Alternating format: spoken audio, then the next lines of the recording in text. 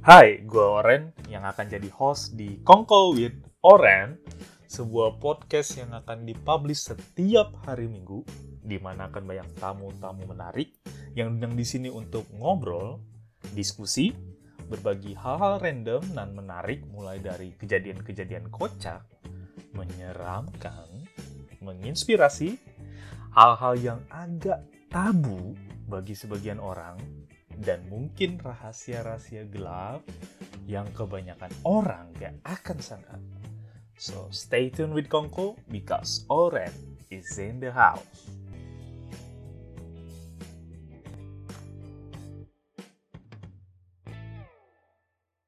Oke guys, sekarang kita kedatangan Dzulfiqar Rasyid. Bener ya? Gue nyebutnya. Ya, benar. Panggilannya Zul ya nggak sih? Ah, Zul. iya, betul. Oke. Lu memang dari dulu dipanggilnya Zul?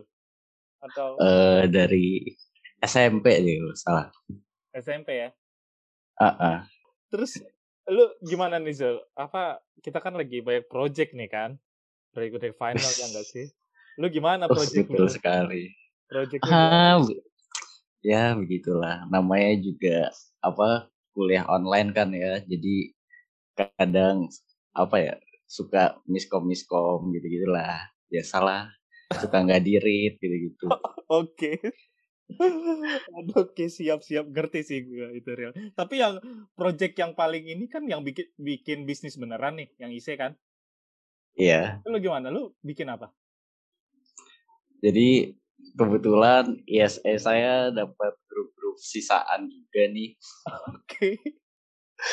Terus akhirnya jualan masker gitu, tapi tidak tidak jalan dengan mulus karena kalau di chat rada ya mungkin pada sibuk banyak kesibukan masing-masing, jadi rada susah gitu. Oke.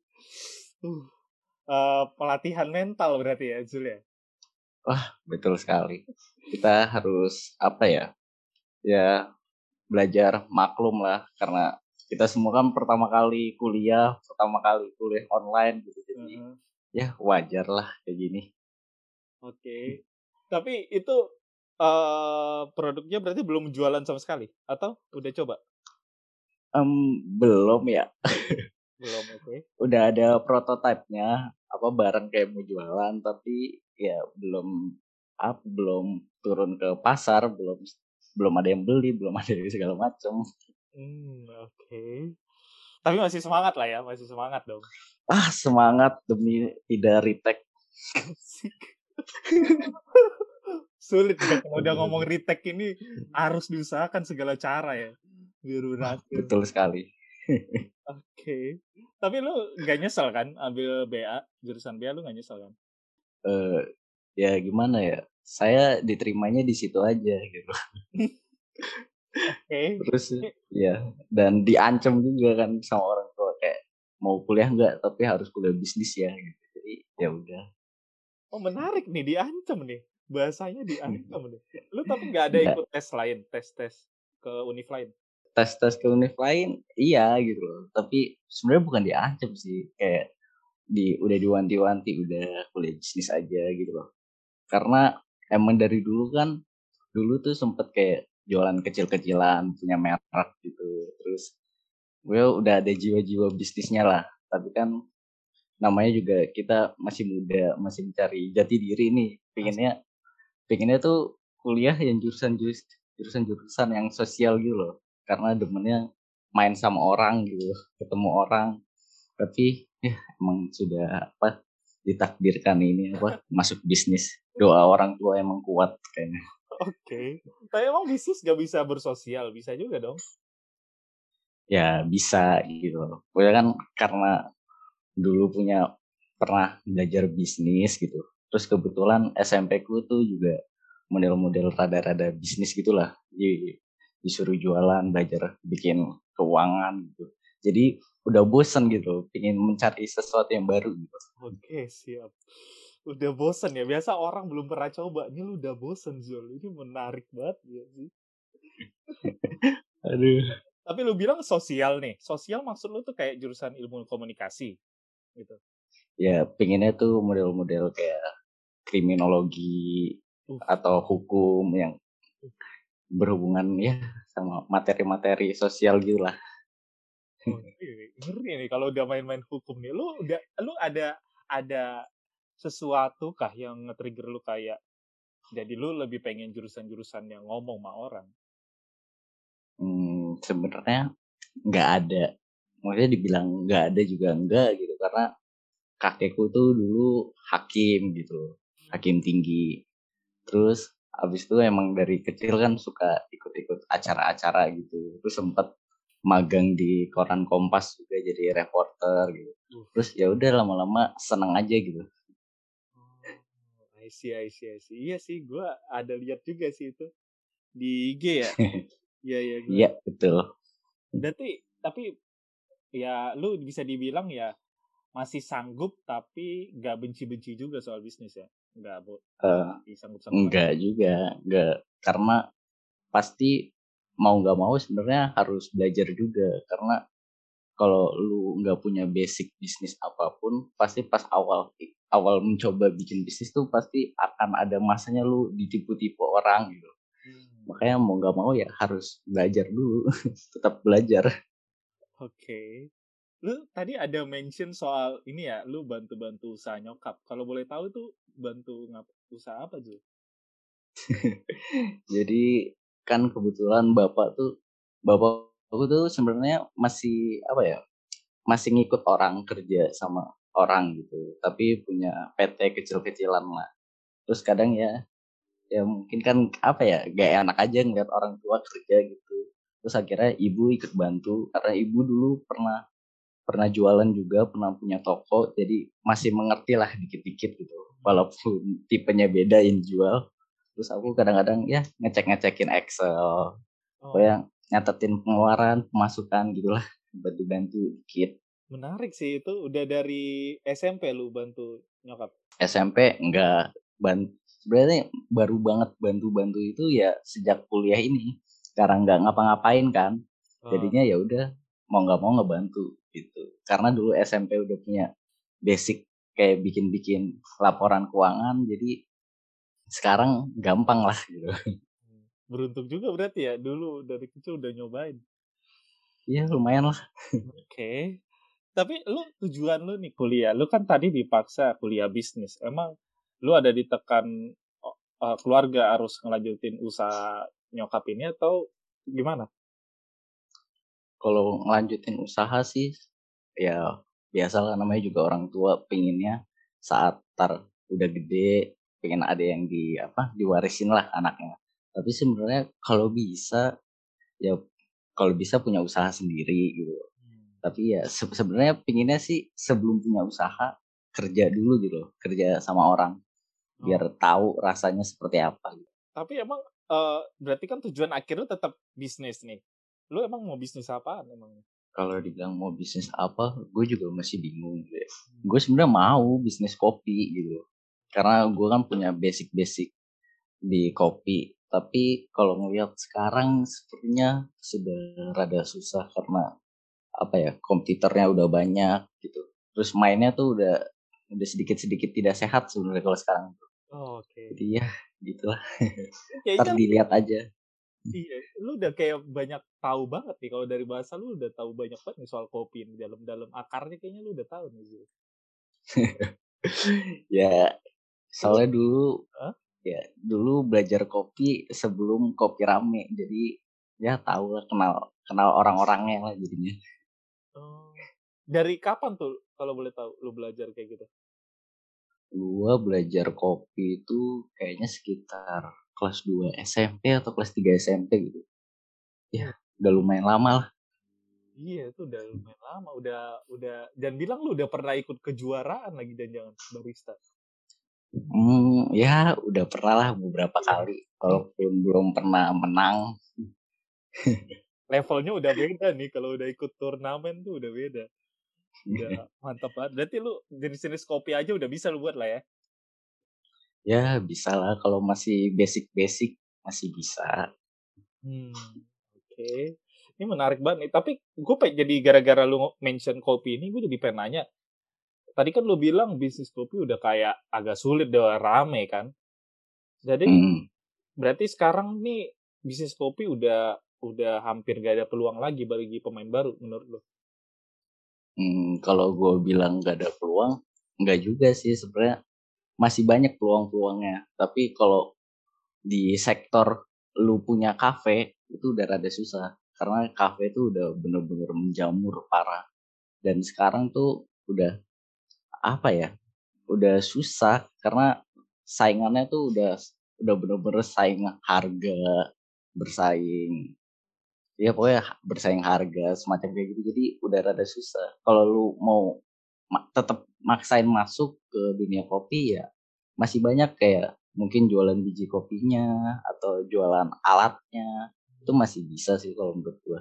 Berarti ya lebih ke supplier-suppliernya lah ya, supplier-supplier kafe Iya, yang bisa. betul. Tapi berarti Oh, kan banyak nih kafe-kafe kopi yang gue lihat kayaknya udah bangkrut, banyak juga gue lihat. Itu menurut lu yang salah dari mereka apa sebenarnya? Sampai mati, sepi. apa ya? Kalau dibilang salah, gue juga nggak tahu salah mereka apa. Tapi sebenarnya kalau gue kan punya beberapa temen yang udah jualan lah, punya udah punya merek kopi segala macam. Terus mereka biasanya kan punya kenalan-kenalan gitu. Biasanya mereka tuh akrab dengan owner-owner kafe-kafe sekitar kafenya tuh. Nah, banyak orang-orang yang apa ya, yang jualan kopi, bikin kafe gitu, dimodalkan dengan nekat gitu. Oh, Gue ada duit, ya udah, daripada duit nganggur, gue ini deh apa, gue bikinin kafe. Nah, setelah dibikin kafe, di karyawannya atau di salah satu apa, semua kru di kafe itu kadang-kadang dia tuh ngambil, ya udah, oh ini teman gue bantu deh gini gini gini, dan gak ada yang ngerti banget sama kopi. Nah, kadang-kadang ya gitu matinya sih di situ. asal nekat, gak ada ngerti kopi, industri kopi secara dalam, dan salah pilih karyawan, salah pilih orang gitu ya. Iya, biasanya kalau F&B itu juga, ya biasa tuh yang paling sering itu biasanya ditipu sama karyawan gitu-gitu. Itu pasti bakal, ya kalau kagak hati-hati pasti bakal kena tuh kayak gitu-gitu. Itu kayak stoknya diambil gitu, atau uang kasirnya diambil maksudnya. Iya, biasanya kayak bikin ya apa ya, eh, malsuin pemesanan segala macam, misalnya ada atau orang mesen tapi nggak dimasukin gitu, uangnya ditilep, itu sering terjadi. Makanya ya ada gitulah.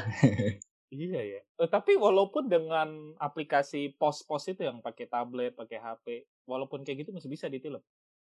Kalau Ah, kayak gitu sih tergantung ya. sebenarnya meminimalisir lah, itu Ah, dah, itu untuk kejadian-kejadian seperti itu. Tapi tetap bakal akan terjadi kalau misalnya si ownernya pun, misal si owner nih nggak ngerti apa-apa, sedangkan si barista ini udah, baristanya pinter pinter apa ya, ngelola gitu deh. hmm. Misalnya dia laporan, Pak, seminggu ini stok di kafe segini ya Pak, padahal misalnya dibilang sekilo, padahal di kafe itu ada 1,5 kilo gitu. Kayak bisa aja sebenarnya tetap ditipu-tipu gitu kan. Ownernya, mentang-mentang ownernya cuma punya duit, ngasih duit, ya udah, pasti biasanya bakal terjadi seperti itu. Iya ya, iya sih berarti ya tetap harus ngecek juga ya, nggak bisa langsung ditinggal doang, nggak bisa main percaya doang ya. Iya, betul sekali. Oke, gue baru jadi banyak belajar nih, jadi kursus bisnis kopi nih bersama Zulfikar, asik. Sebenarnya kayak gini tuh bukan cuma di kopi, di jenis-jenis bisnis lain tuh juga bakal terjadi seperti itu. Kebetulan ibuku kan dulu sempat punya toko butik lah, toko baju gitu. Hmm. Lumayan terkenal lah di daerah sini. Di Nah, sini tuh itu di mana? karena sudah apa? Di sini tuh di mana maksudnya? Di Bekasi maksudnya, Oh, di oke. daerah dekat rumah Oh, gitu. oke. Nah, karena udah percaya sama karyawannya, karena karyawannya juga udah ngikut setahun lebih gitu. Ya udah ditinggal, jarang ditengok, jarang ditanya stoknya berapa yang masuk, stok yang keluar masuk berapa. Akhirnya ya udah terjadilah itu tilep-tilepan. Ngeri juga ya. Itu tapi berarti nggak ada jaminan ya kalau itu benar-benar harus pakai dibantu aplikasi ya buat minimalisir ya. Nggak bisa Iya, manual. betul. Oke, berarti kalau misal nih, lu tadi bilang kan lu belum tahu ya berarti mau bisnis apa ya? Iya. Lihat sikon. Tapi emang ke arah lu lebih pengen bisnis lu itu lebih berinteraksi dengan orang lain berarti. Iya, bisa dibilang seperti itu. Tapi bisnis apa tuh Zul? Kalau yang lebih berinteraksi sama orang lain, kayak iklan gitu kah? Branding gitu, branding Hmm, agency mungkin. ya mungkin kita lihat aja ya. Karena juga kayaknya baru akhir-akhir ini kebetulan banyak teman-teman yang kerja di bidang kreatif gitu. Terus kemarin sempat beberapa kali diajak. Terus cukup menarik ya. Oke, cukup menarik. Oke, oke. Terus ini berarti lu tadi kan bilang lu lagi nggak ngapa-ngapain juga ya pas kuliah ini ya. Hmm, Tapi lu kan tadi ada banyak kegiatan tuh dan yang gua lihat juga nih ya dari IG lu kayaknya banyak kegiatan-kegiatan yang kayak tadi lu udah mention satu kan Kompas tuh. ya Kita mulai betul. dari satu-satu lah ya. Yang Kompas itu sebenarnya ngapain? Jadi dari pihak Kompasnya, koran Kompas itu ada seksi di mana itu ngeliput acara-acara kegiatan anak muda. Namanya itu Kompas Muda. Nah, Kompas Muda itu setiap tahun itu selalu kayak menyelenggarakan namanya magang gitu untuk anak-anak SMA di masa libur kenaikan kelas. Oh, Nah, terus kebetulan punya sepupu yang emang sepupuku tuh suka banget nulis-nulis lah, bikin cerita, terus ikut magang dan keterima gitu, terima magang di sana. Terus nawarin lah karena aku waktu itu posisinya emang nggak tahu mau ngapain gitu, karena liburan biasanya ya udah di rumah doang. Terus nyobain, keterima wah, dan bermodalkan nekat banget. Sepupuku pun sampai kaget bisa keterima karena aku nggak punya background, bukan background anak-anak mading atau anak yang rajin nulis, bahkan bahasa Indonesia pun nggak demen-demen banget. Tahu-tahu terima jadi reporter. oke. Oh, reporter berarti itu dia. Berapa lama tuh?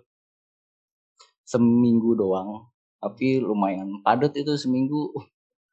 Kayak Heeh. 2 hari 3 hari pertama itu materi-materi segala macem, habis itu sisanya turun ke jalan suruh liputan-liputan gitu.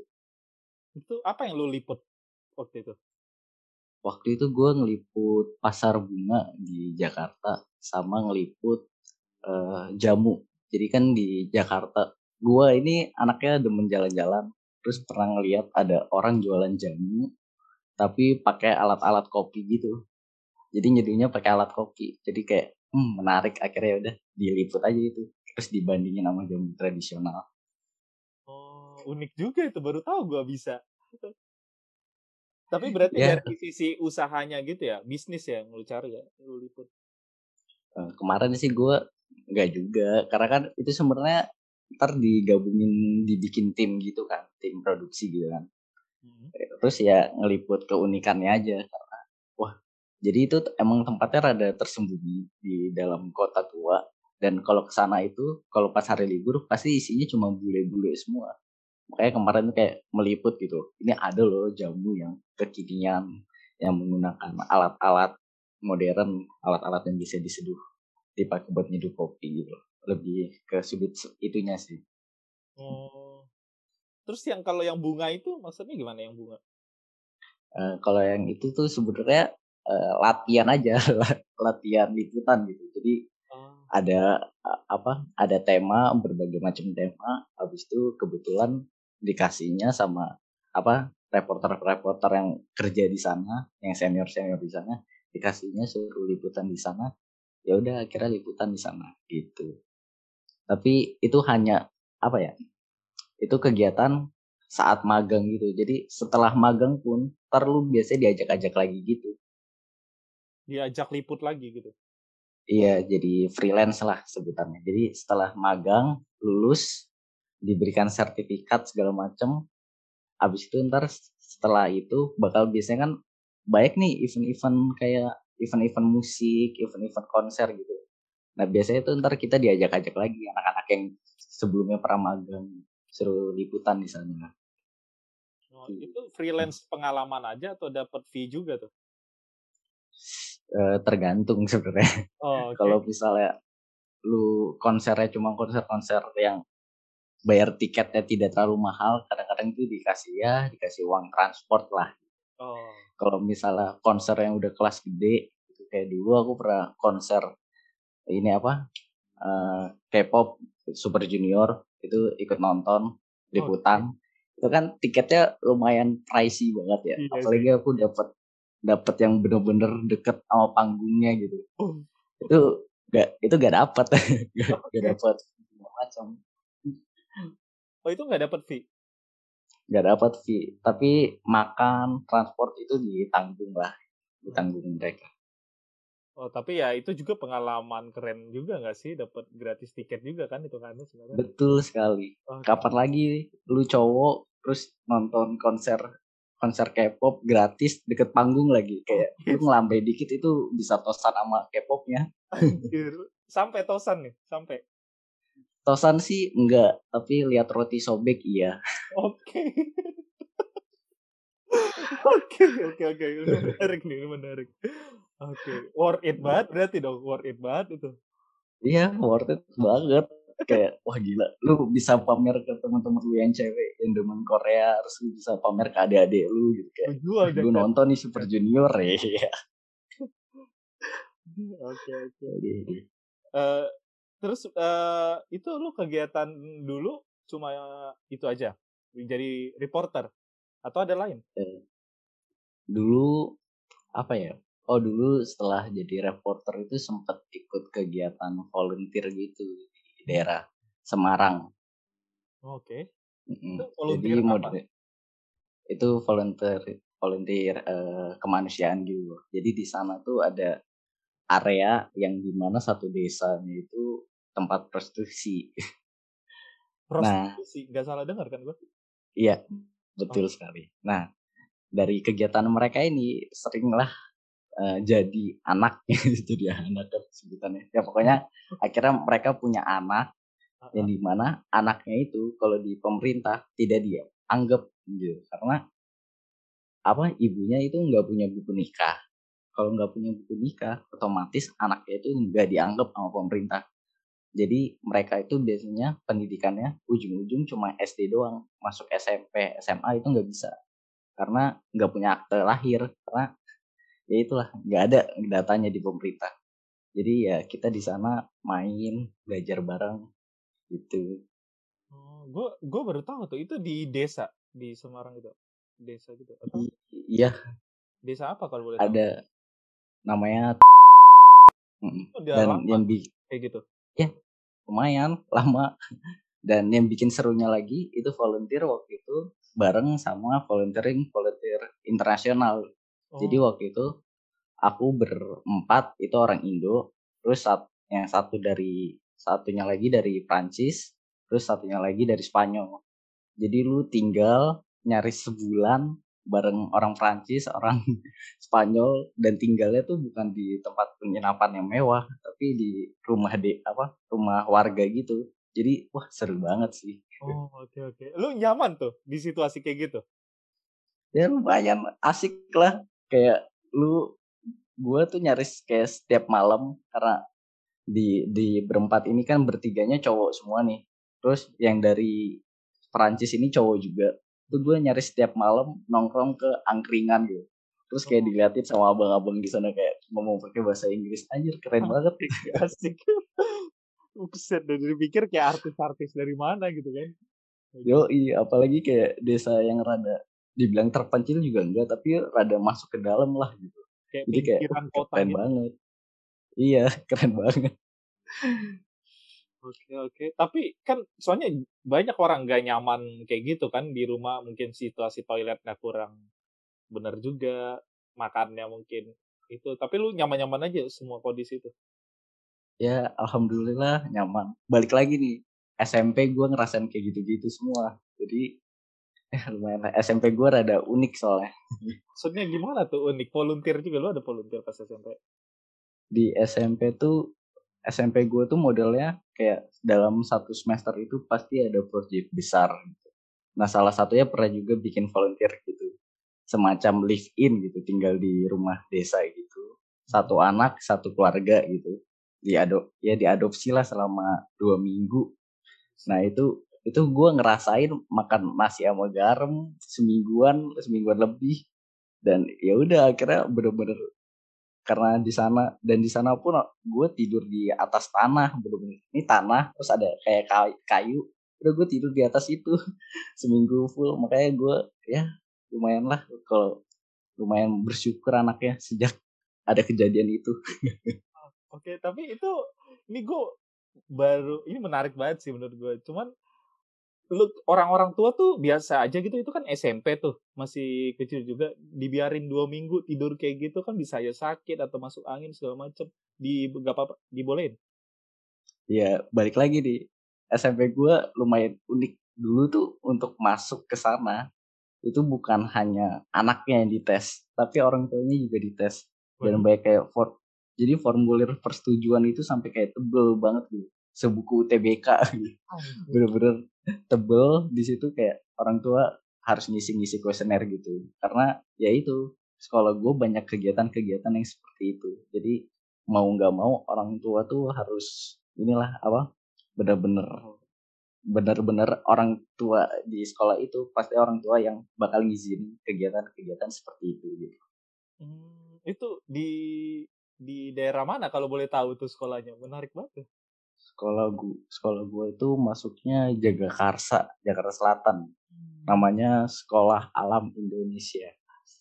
Iya sih, gue udah duga kayaknya nih ada hubungannya sama alam-alam nih sekolah-sekolah yang kayak gitu. Project-project kayak gitu. Tapi lu berarti bersyukur banget lu masuk sekolah itu ya, dapat banyak pengalaman. Wah, gila sih, gue bersyukur banget. Dari sekolah alam itu gue bener-bener belajar banyak hal gitu. Kayak gue belajar bisnis, iya.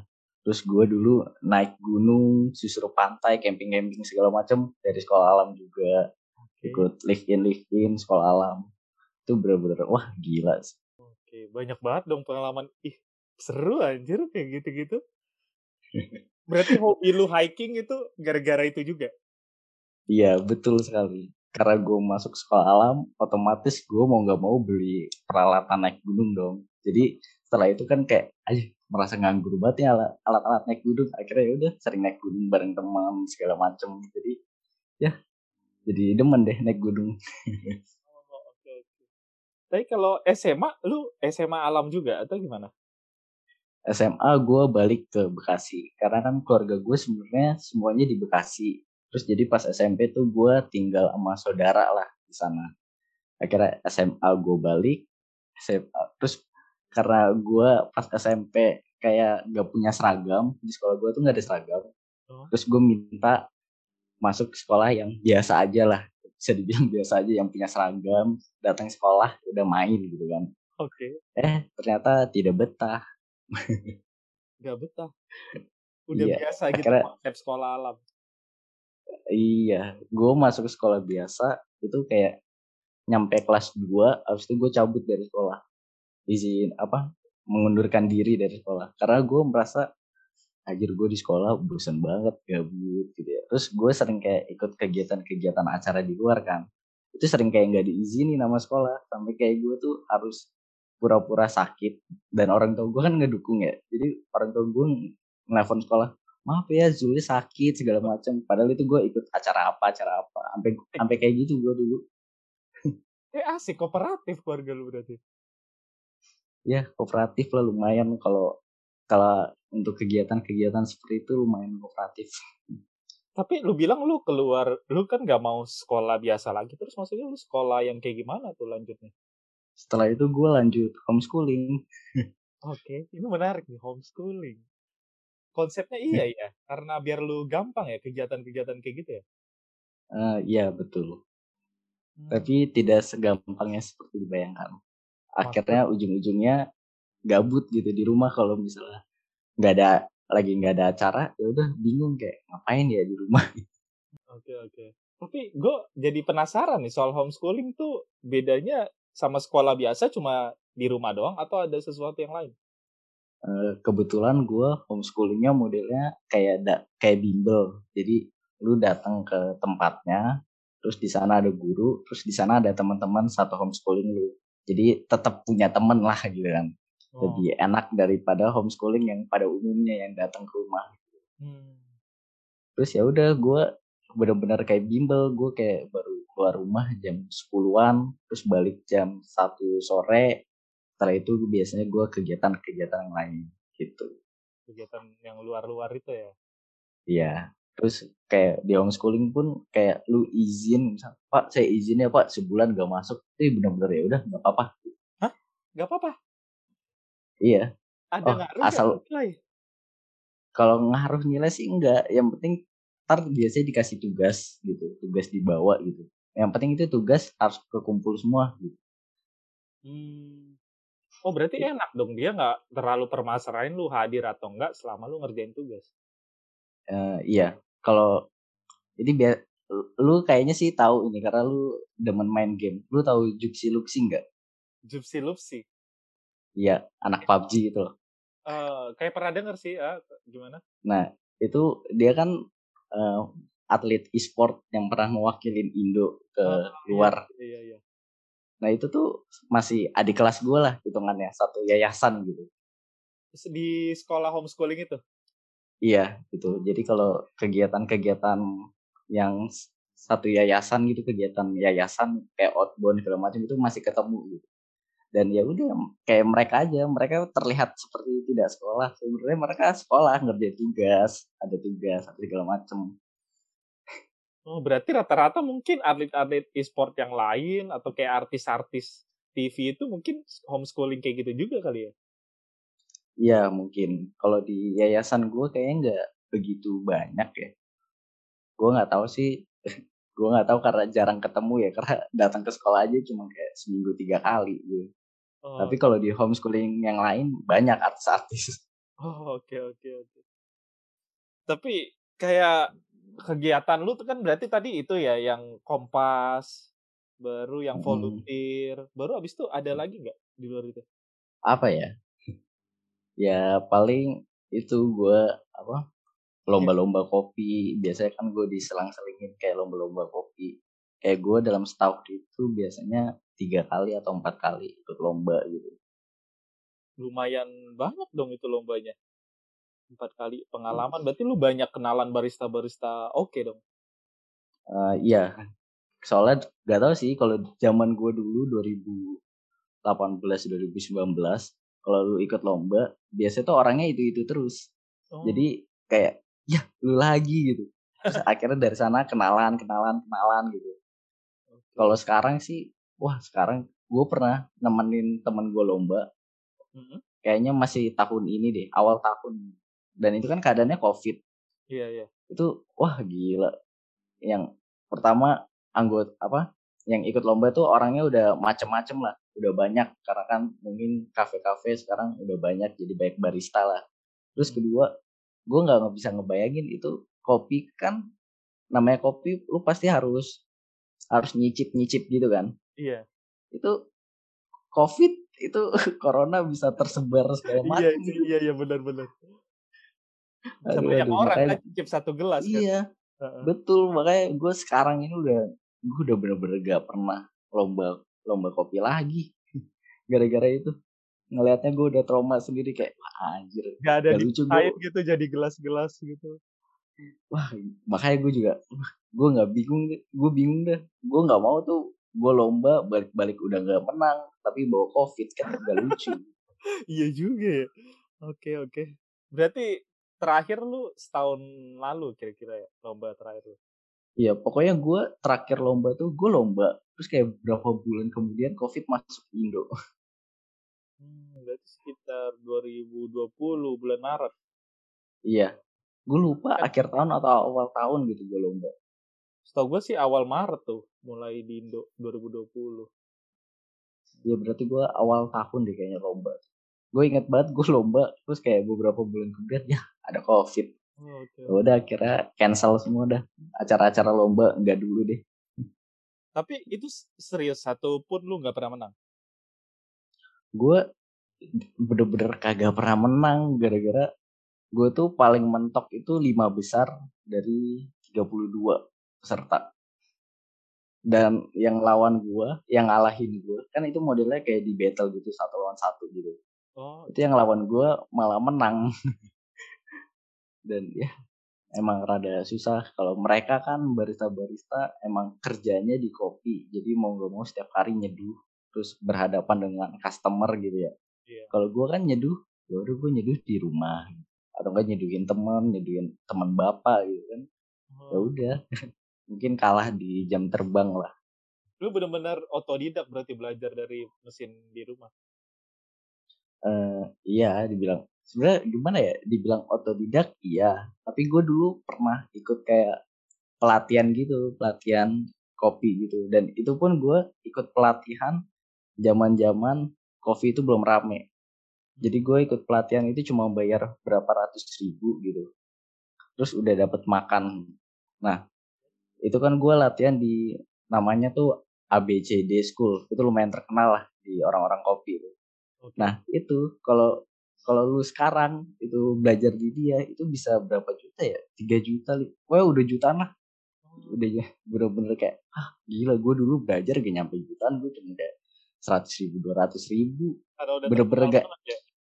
iya bener-bener sekarang tuh orang yang mau belajar kopi tuh udah bener-bener banyak banget. Jadi ya mungkin karena itu jadi udah dinaikin harganya.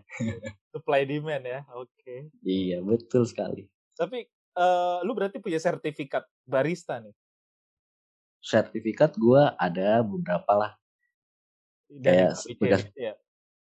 iya, Hmm. tapi ya nggak kepake juga kayak Ah, kan gue nggak kerja di apa, nggak ikut, nggak nyoba kerja di mana jadi ya udah nggak kepake, nganggur di rumah. tapi itu menurut gue bisa jadi bahan kayak misal lu taruh di CV ya. Itu bisa jadi bahan pertimbangan kayak berarti lu orangnya agak sabar dan teliti ya nggak sih seorang barista itu kalau menurut gue. Iya betul, tapi Kayak gue sabar kan. gue itu sih udah nggak pernah gue masukin CV. Yang gue masukin CV yang itu yang menang apa dari 32 aja, menang jadi urutan kelima yang kayak gitu-gitu, karena itu kan Oh, udah levelnya udah wah udah next level lah gitu. oke oke. Iya ya, iya. Soalnya barista menurut gua unik karena dia kan harus tes berkali-kali dan tiap jenis kopi itu kan banyak banget kan. Bisa Ya, beda pengolahan, bisa beda rasa dan harus sabar banget guys itu menurut gua dan teliti sih. ya bener banget kayak kalau di Komposisi kan kopi ya. itu ya komposisi itu ngaruh banget, kayak apa suhu aja, suhu 92 sama suhu 80. Mungkin kalau di tangan nggak terlalu beda ngerasanya, tapi kalau di kopi itu bener-bener wah beda banget rasanya. Dari aroma mungkin udah kecium kali ya bau gosong gitu misalnya. Iya, bener-bener kayak beda jenis biji kopi aja kalau nyium tuh pasti udah tahu gitu, kayak wah ini arabica nih, wah ini robusta nih. Ya bener-bener ya bisa bedain lah. Oke oke, mantap juga sih ini pengalaman-pengalaman lu, Zul. Terus kalau berarti tadi kan udah ada lu ikut Kompas pernah jadi reporter, pernah jadi volunteer, terus barista juga. Terus ada yang lain nggak di luar itu? Apa ya, oh itu project paling terakhir, Hmm. ikut temen bikinin video klip buat buat BNN. Habis itu diajak BNN pusat buat preskon, ternyata itu bukan sekedar preskon tapi rapat kerja BNN se-Indo. Jadi Oh, ketemu dari bener-bener ketemu, ngelihat ketua BNN Aceh sampai Papua ada semua di sana. buset. Oke. Itu kapan tuh? Itu kayaknya baru beberapa bulan ya, baru sebulan atau beberapa minggu yang lalu, yang kata gue sempet ini izin di grup kan, gue Oh, sekelompok nih sama lu tugas, terus gue izin kalau gue gak bakal nongol. Nah itu gue ikut kegiatan itu. oh, I see, I see. Itu berarti kalian cuma ngerekam gitu, nge-recording rapatnya. Tampil jadi ngurusin sound system segala macem. Oh, jadi kayak operator-operator gitu ya, slide, Iya, mic. terus ngurusin artis ya bener-bener rada-rada rese kalau, weh gue izin ngerokok ya, ntar tiba-tiba hilang aja artis ya. Jadi kan ada rapat kerja, setelah rapat kerja kan acara bebas. Nah artis-artis artis-artis yang gue pegang itu tampil gitu, tampil bawain lagunya BNN gitu, dan lagunya BNN mereka juga yang buat, gue ikut terlibat dikit lah. Oh, oke oke. Berarti kayak event organizer dong jatuhnya ya? Lu bagian event Hmm, organizer. Ya bisa dibilang gitu. Tapi gue waktu itu bukan apa ya, bukan orang penting banget lah gitu. Karena gue di sana pun kayak kayak sebenarnya sebenarnya tuh job desk-nya itu semua udah penuh, dan itu teman yang ngajakin gue itu tuh bukan teman sekolah, bukan teman segala macam, ya udah teman nongkrong doang. Jadi kayak gue ikut nonton pensi SMA di Jakarta. Habis itu ada satu anak ini apa kayak bukan kenal ya, temennya itu temennya gue. Akhirnya yaudah kita kenalan, main bareng, terus ya udah sampai sekarang akrab. Ya udah gue sering diajakin kerja dan ternyata dia anak artis gitu. Oh, unik juga berarti ya. Eh, tapi itu seminggu doang berarti dari pagi sampai malam. Sebenarnya tuh kalau di schedule acaranya tuh sehari gitu, tapi karena acaranya di apa, waktu itu acaranya di Bogor, mau nggak mau kan H-1 pasti ini udah nyampe sana kan, nginep di sana gitu. Terus segala macam ngurusin peralatan segala macam pasti juga ya udah nambah 1 hari, ya berarti 3 hari lah. Oh, oke oke. Capeknya lumayan juga dong berarti itu ya. Ya lumayan, tapi karena itu kan nyaris semua krunya itu masih teman-teman main juga ya, teman-teman satu tongkrongan gitu lah. Nah ya udah tetap aja, walaupun capek karena teman satu tongkrongan pasti bercanda-bercanda gitu, jadinya nggak kerasa capeknya. Jadi asik dong gitu kalau sama teman itu-gitunya kayak nongkrong tapi sambil dapat job gitu gak sih, asik dong. Iya, bener-bener kayak ya udah kemarin tuh gue abis job selesai, ya udah karena masih teman-teman satu tongkrongan tuh kayak duit udah cair nih, ngapain ya, ayo nginep lah, nambah lah 1 hari gitu. Asik. Kayak udah asik banget udah kalau sama teman-teman lah. Oke, bisa bisa. Iya sih. Berarti lu kalau ada volunteer gitu lu bakal ikut lagi lah ya. Kayak gitu. Job-job gitu. Ya tergantung situasi. Ini sekarang gue lagi bantuin anak-anak Uma BA buat bikin charity itu. Gue ngebantuin, tapi ya gue merasa sebenarnya kontribusi gue kurang banyak. Ah, oh, lu jadi komitenya gitu. Iya, gue jadi PIC-nya IO. Oh, oke oke. Lu emang nggak bisa apa ya? Lu gue lihat berarti kayak orang yang nggak bisa nggak ada ngapa-ngapain gitu. Lu harus buat sesuatu gitu. Eh, Bisa dibilang seperti itu. Karena gue anaknya tuh gampang bosen banget kalau di rumah kan. Gue Hmm. bener-bener anak yang pasti keluar rumah gitu. Jadi gue kadang-kadang ya berusaha untuk dibikin padat-padat lah schedule. Setidaknya dalam 1 tahun ini gue udah pernah kayak gini gitu. Oh, oke. Berarti lu hunting terus dong info-info volunteer, event-event job freelance kayak gitu. Lu hunting terus. Dibilang hunting terus juga ya enggak juga sih. Pokoknya gue kalau melihat udah benar-benar ada opportunity kayak wah gue bisa nih gitu, udah gue ngikut deh bantuin gitu. Lu ada kepikiran tapi nyari uang sambil kuliah. Kalau dibilang kepikiran, gue sempat kepikiran, tapi kalau ngeliat situasi sekarang gue nggak tahu deh gimana. Karena COVID ini ya, belum vaksinnya belum kelar ya.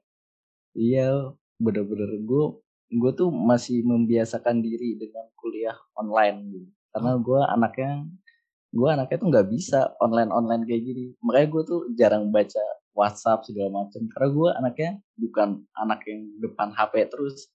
Gue HP aja kayak bisa seharian naruh terus hilang entah kemana, terus gue nggak inget gue naruh di mana. oke, siap. Oke. Oke, menarik banget sih itu. Tapi gue jadi kepikiran lagi nih soal yang volunteer yang lu ke Semarang itu menarik banget sih. Dan yang kalian urus juga itu kan apa ya? Kayak case yang gue jujur aja gue baru tahu sih ada kayak gitu di Indo tuh masih ada.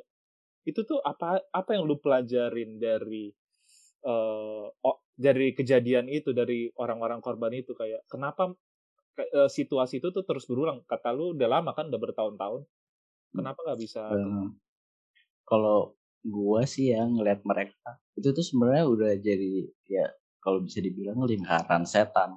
Karena gini, si cewek ini kerja di sana, akhirnya punya anak.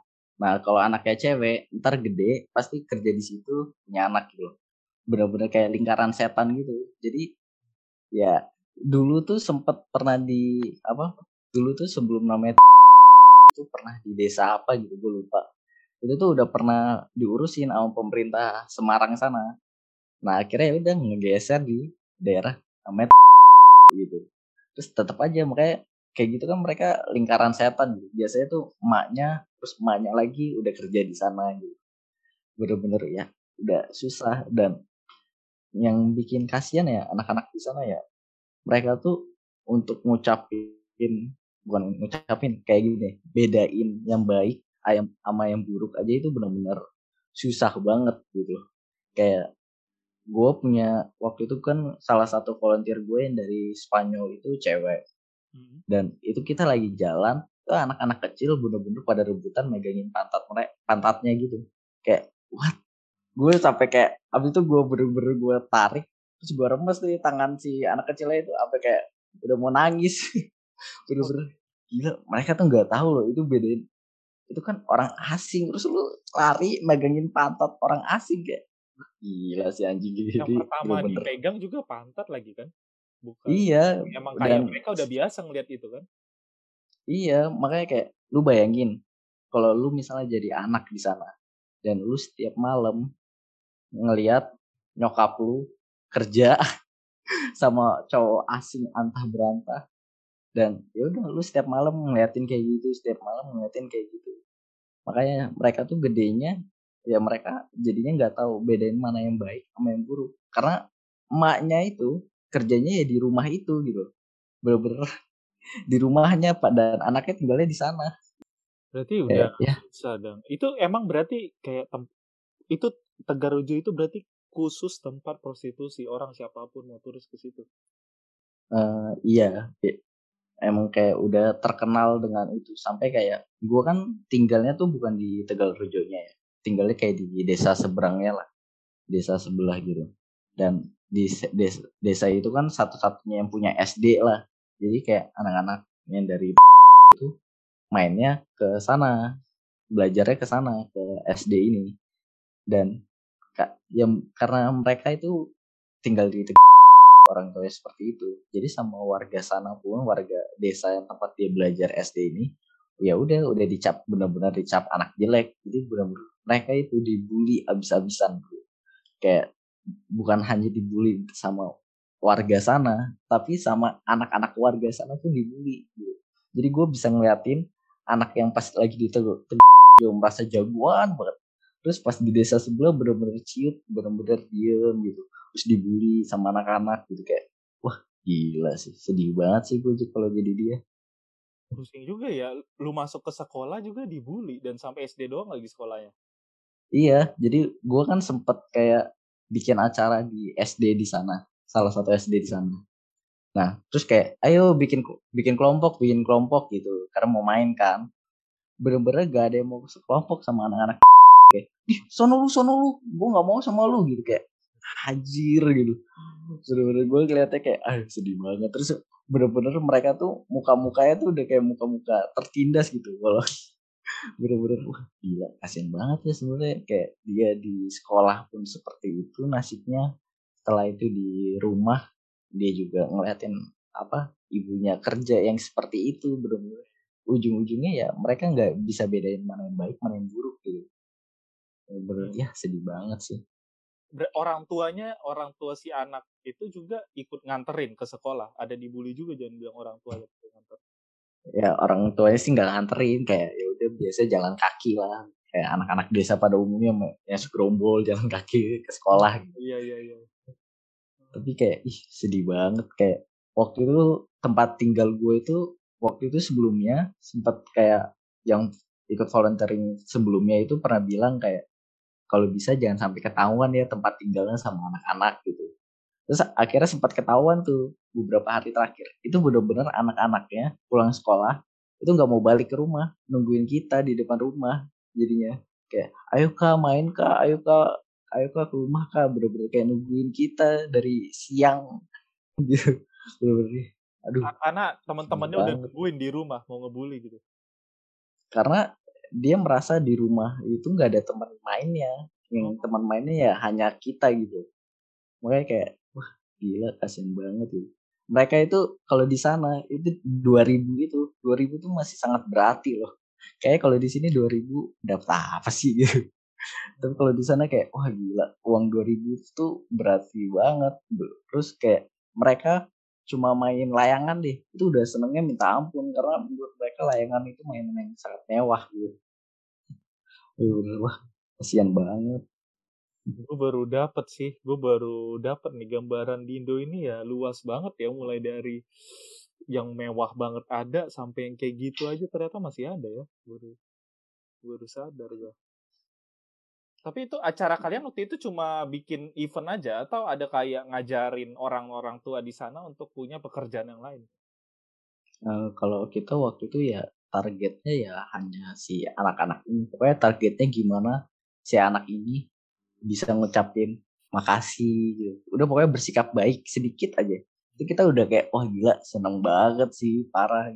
Karena mereka aja ngucapin makasih aja kayak bener-bener nggak bisa gitu. Kayak lu ngasih barang dia pasti langsung ambil terus langsung cabut antah berantai gitu. Pokoknya kayak wah pokoknya target kita gimana mereka setidaknya bisa bilang makasih atau bilang maaf ya kak gitu. Pokoknya udah target kita itu deh gitu. Yang penting mereka bisa berbuat baik sedikit gitu. Berarti itu volunteer itu terus-terusan ada, kalau yang pulang ada lagi yang ganti atau gimana? Iya ya selalu ada gitu. Itu tuh programnya PKBI. Apa Hmm. PKBI itu Keluarga Berencana Indonesia gitu di Oh. Semarang gitu. Itu pokoknya benar-benar programnya mereka gitu. Jadi setiap tahun itu selalu ada gitu. Nah, efek karena setiap tahun selalu ada untuk dapetin hati si anak-anak itu juga benar-benar susah banget. Kayak gue tuh baru sekitar 3 hari atau 4 hari baru bisa dapetin hati si anak-anak itu. Maksudnya dapetin si hati anak-anak tuh kayak kayak mereka tuh bisa nurut apa yang lu minta gitu kayak ayo kumpul yuk gitu. Itu baru bener-bener baru 4 hari baru mau. Sebelum-sebelumnya bener-bener pada nggak mau. Oh, karena selalu datang orang baru gitu ya? Karena selalu datang orang baru, abis itu mereka ditinggal dan dilupakan lah gitu. Makanya selalu ada siklus yang seperti itu, jadinya mereka juga merasa gak mau cepet menaruh hati ke orang baru gitu. Makanya kayak kasihan banget mereka. Tapi bisa balik lagi dong, Zul. Mereka jadi ke sikap mereka yang awal pas ditinggalin itu. Iya, makanya waktu itu target kita ya udah pokoknya yang penting mereka bisa ngomong makasih gitu. Padahal sebelum-sebelumnya kan sebenarnya udah ada volunteering sebelumnya gitu.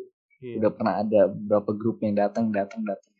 Tapi untuk ngucapin terima kasih aja mereka susah gitu. Mereka kayak wah bener-bener aduh gimana gitu rasanya Oh, ngeliatin berarti mereka.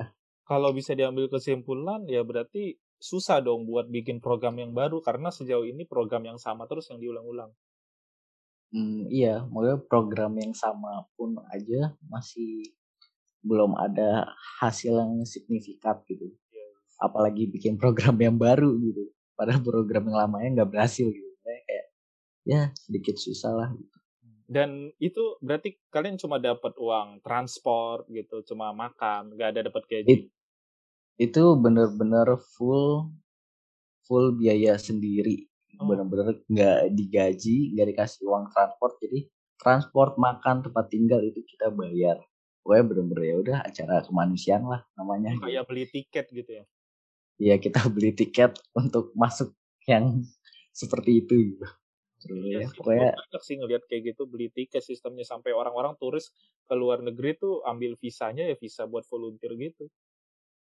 betul. Dan sebenarnya ya lumayan asik lah buat kalau teman-teman yang pingin rasakan sesuatu yang beda atau pingin melihat sisi dunia yang lain gitu ya. Sebenarnya ikut kayak gitu tuh lumayan seru gitu karena lu bisa ngelihat wah ternyata di Indo tuh masih ada yang seperti ini gitu. Benar-benar ya membuka wawasan lah. Lu masih mau lagi Zul ke Kalau dibilang mau sih gue mau banget, tapi gue udah gak ada duitnya. oh, oke. temen gue temen gue udah ngajakin berkali-kali acara lagi gitu. Tapi ya gimana ya? Ini lagi kayak gini gue nggak ada uang mingguan, uang bulanan nggak ada, jadi gue susah juga nabungnya. Iya sih. Berarti kuncinya juga, berarti gimana caranya bisa bikin fasilitas buat orang volunteer tuh jadi kayak yang tadi ya volunteer, jadi itu sebuah pekerjaan dong biar situ jadi lebih baik. Iya mungkin ya. Jadi pokoknya sebenarnya kan gimana caranya kita nuangin air bersih ke dalam gelas air kotor gitu kan. Iya. Pokoknya gimana caranya kita kita terus tuangin kebaikan sampai keburukannya hilang. Tapi sebenarnya ya rada susah juga mereka untuk mendapatkan pendidikan yang lebih bagus aja susah. Jadi ya rada susah. Karena kayak gitu tuh cuma hanya di Indo ya. Gue nggak, kalau di negara-negara Asia yang lain gue nggak tahu, tapi kalau di Eropa atau di Amerika, even emak lu nggak punya buku nikah, si anak ini bakal tetap dianggap sama pemerintah, bakal tetap dibolehkan untuk bikin akte kelahiran, karena ntar mereka tetap dapat bantuan sosial lah. Iya, Lah kalau di Indo itu nyokap lu nggak punya buku nikah, otomatis anak lu nggak bisa bikin akte. Anak lu nggak bisa bikin akte, otomatis lu nggak dapat ini bantuan sosial. nggak Jadi lu diakui nggak bisa, WNI dong itu berarti. iya bener-bener lu nggak bisa namanya masuk sekolah negeri. Kalau SD kan masih ya masih bisa lah, orang tuanya masih bisa bayarin mereka gitu. Nah kalau SMP kan nggak mungkin mereka bayarin sekolah anak-anaknya ini, dan otomatis mau nggak mau kalau mau sekolah harus masuk negeri, sedangkan mereka aja nggak punya akte kelahiran, jadi mereka Iya. nggak bisa masuk sekolah negeri, udah susah. Kalau WNI bisa berarti kan yang wajib belajar 9 tahun ya? 9 apa udah 12 yang di negeri itu? Ya ya nggak bisa karena mereka kan nggak dianggap sama pemerintah, nggak tercatat oleh hukum karena mereka nggak punya akte. Karena bikin akte itu harus punya buku nikah, sedangkan kan ini anak bukan hasil dari nikah. Iya, hasil kegiatan itu lagi kan ya. Iya. Tapi kalau misalnya ada digaji gitu nih, Zul, ke sono dapat gaji bulanan, lu tertarik? Kalau dibilang tertarik, gue tertarik banget. Gue dulu malah pengennya kerja-kerja yang model seperti itu. Yang sosial Tapi gitu, semi sosial. iya, tapi rada susah sih. Apalagi orang tua kan. Orang tua gue tuh modelnya kalau misalnya nggak ada kegiatan yang tidak menghasilkan uang itu rada susah memberikan izin. Kayak gue izin ke itu juga rada susah sebenarnya. Makanya gue pingin ikut kegiatan lagi gitu. Ya minta sponsor lah dari orang tua. Itu udah susah. Tapi lu berarti nggak orang yang nggak terlalu kejar uang di hidup lu gitu. Yang penting kerjaan ke depan lu berarti selama yang penting uangnya cukup buat hidup lu aja gitu. Nggak lebih bisa bantu sosial sesama itu udah cukup buat lu. Ya bisa dibilang seperti itu. Dan kayak kadang-kadang gue melakukan hal-hal bodoh kayak gue main abis itu karena nggak enak gue bayarin. Terus kayak gue pokoknya bener-bener ada teman susah gue bantu, udah nih gue kasih duit ntar lu balikin. Itu gue nggak tahu bisa dibilang sifat baik atau sifat buruk gitu. Iya sih, gue ada juga sih kenalan kayak gitu emang. Cuman ya sebenarnya menurut gue sih itu baik sih, tapi kayaknya ya perlu kontrol aja kali ya. Nah itu bener banget, kayak teman-teman dekat gue juga selalu bilang, Jul, terus lu bilang lu sendiri uang bulanan lu juga nggak banyak-banyak banget, lu gila banget sih bisa mau banget gitu bantuin mereka itu. Kadang-kadang kan gue kayak kalau gue sendiri gue merasa nggak enak gitu. Gue kalau bisa bantu teman gue ya udah gue harus bantu lah gitu. Karena gue percaya kayak kebaikan-kebaikan tuh pasti bakal balik lagi gitu. Walaupun nggak tahu entah dari mana caranya. Yang penting gue berbuat baik lah. Iya iya. Oke oke. Ini menarik banget sih. Berarti lu kayak di kafe-kafe kayak gitu, kalau lu lihat ada temen lu nggak makan, lu udah makan aja gue bayarin kayak gitu loh ya.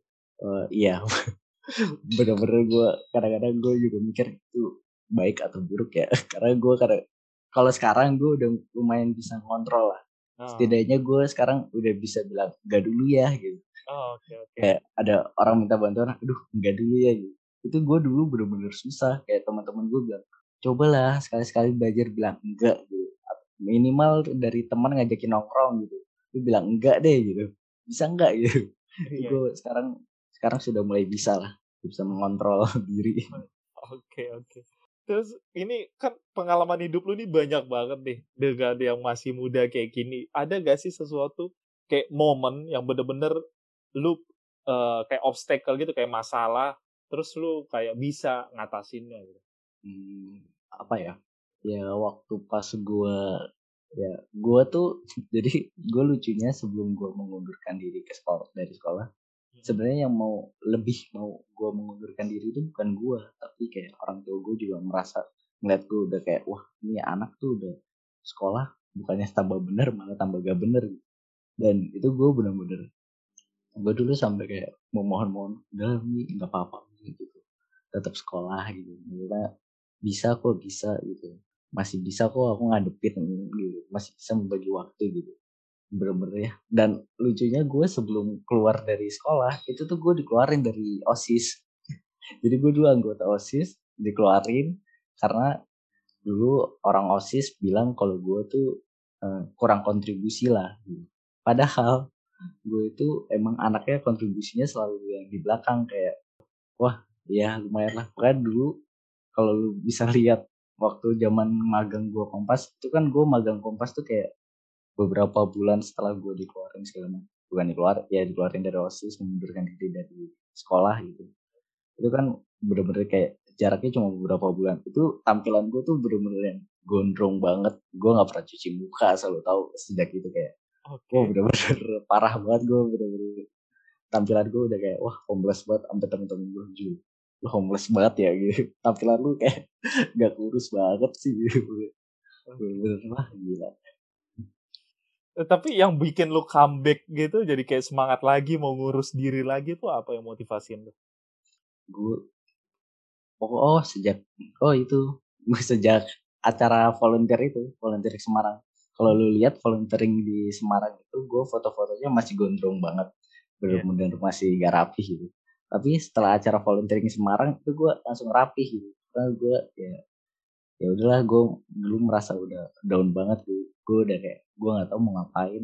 Terus ikut volunteering di Semarang, terus gue kayak ketemu orang-orang yang bisa dibilang kok lebih kurang beruntung daripada gue. Akhirnya ya udah bener-bener sampai sekarang gue sekarang tuh anaknya kalau rambut panjang dikit tuh udah bener-bener kayak nggak betah gitu, pokoknya gue pinnya rapi gitu.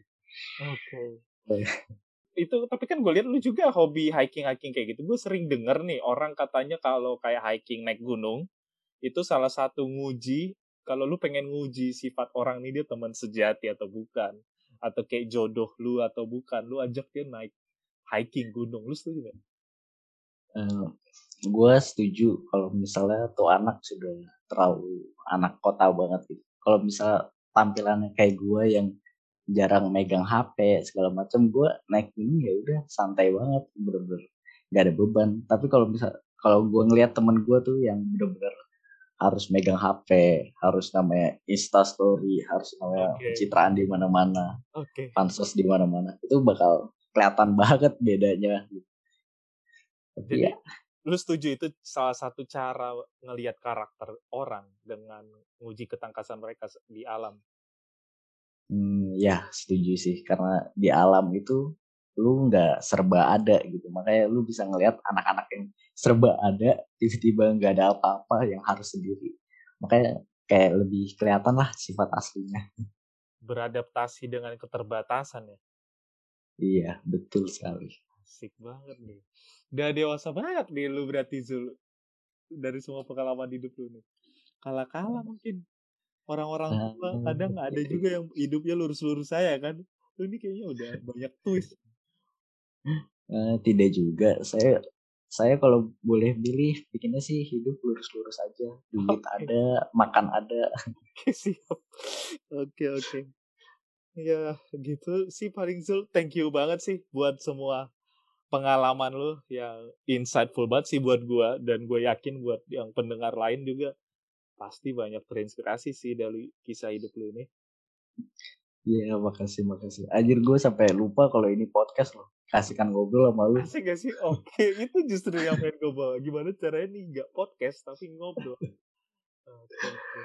Paling nanti kalau kita ada ketemu offline lagi, kita ngobrol-ngobrol lebih banyak sih. Kayaknya. Wah, boleh. Biasanya tuh sifat-sifat asli gue bakal terlihat kalau misalnya offline apa ketemu langsung. Karena gue Oke. anaknya bukan anak yang di chat. Makanya kalau misalnya gue apa? Mungkin nih pendengar-pendengar asik. Asik. Ada yang teman-teman gue gitu. Heeh. Mohon maaf ya kalau gue jawabnya tuh rada lama gitu. Terus kalau jawab juga benar-benar singkat, jelas dan padat. Karena gue benar-benar tidak terbiasa ngechatin orang gitu. Oke. Oke. Ya, namanya juga gue sadar sih, emang tiap orang tuh ada ininya kan, beda. Bukan sifat jelek sih, kayak ya emang itu lu gitu kan. Betul. Makanya gue kalau ngechat tuh pasti ada titik-titiknya atau nggak dipanjang-panjangin atau nggak Oke. bilang haha Biar, itu biar biar ini ya, agak enak ya. iya biar gak dibilang anjir jurus banget ya anjir sombong banget biar gak dibilang seperti itulah. Iya sih, di chat soalnya suka ambigu gak sih, apalagi kalau orang yang belum pernah ketemu kan, belum pernah kenalan gitu kan. Betul sekali. Makanya saya susah banget nih dapetin cewek. Oke. Nanti juga di offline Zul, mana tahu kan. Kan ini belum nih masih. Siapa tahu ya. Amin gak sih, amin. Amin. Thank you banget Zul. Wah, Ya, thank you juga. oke. Thank you banget udah denger sampai akhir. Jangan lupa follow Kongko with OReN di Spotify dan follow Instagram @second_oren untuk cek updates dari podcast ini. Because every Kongko is worth it.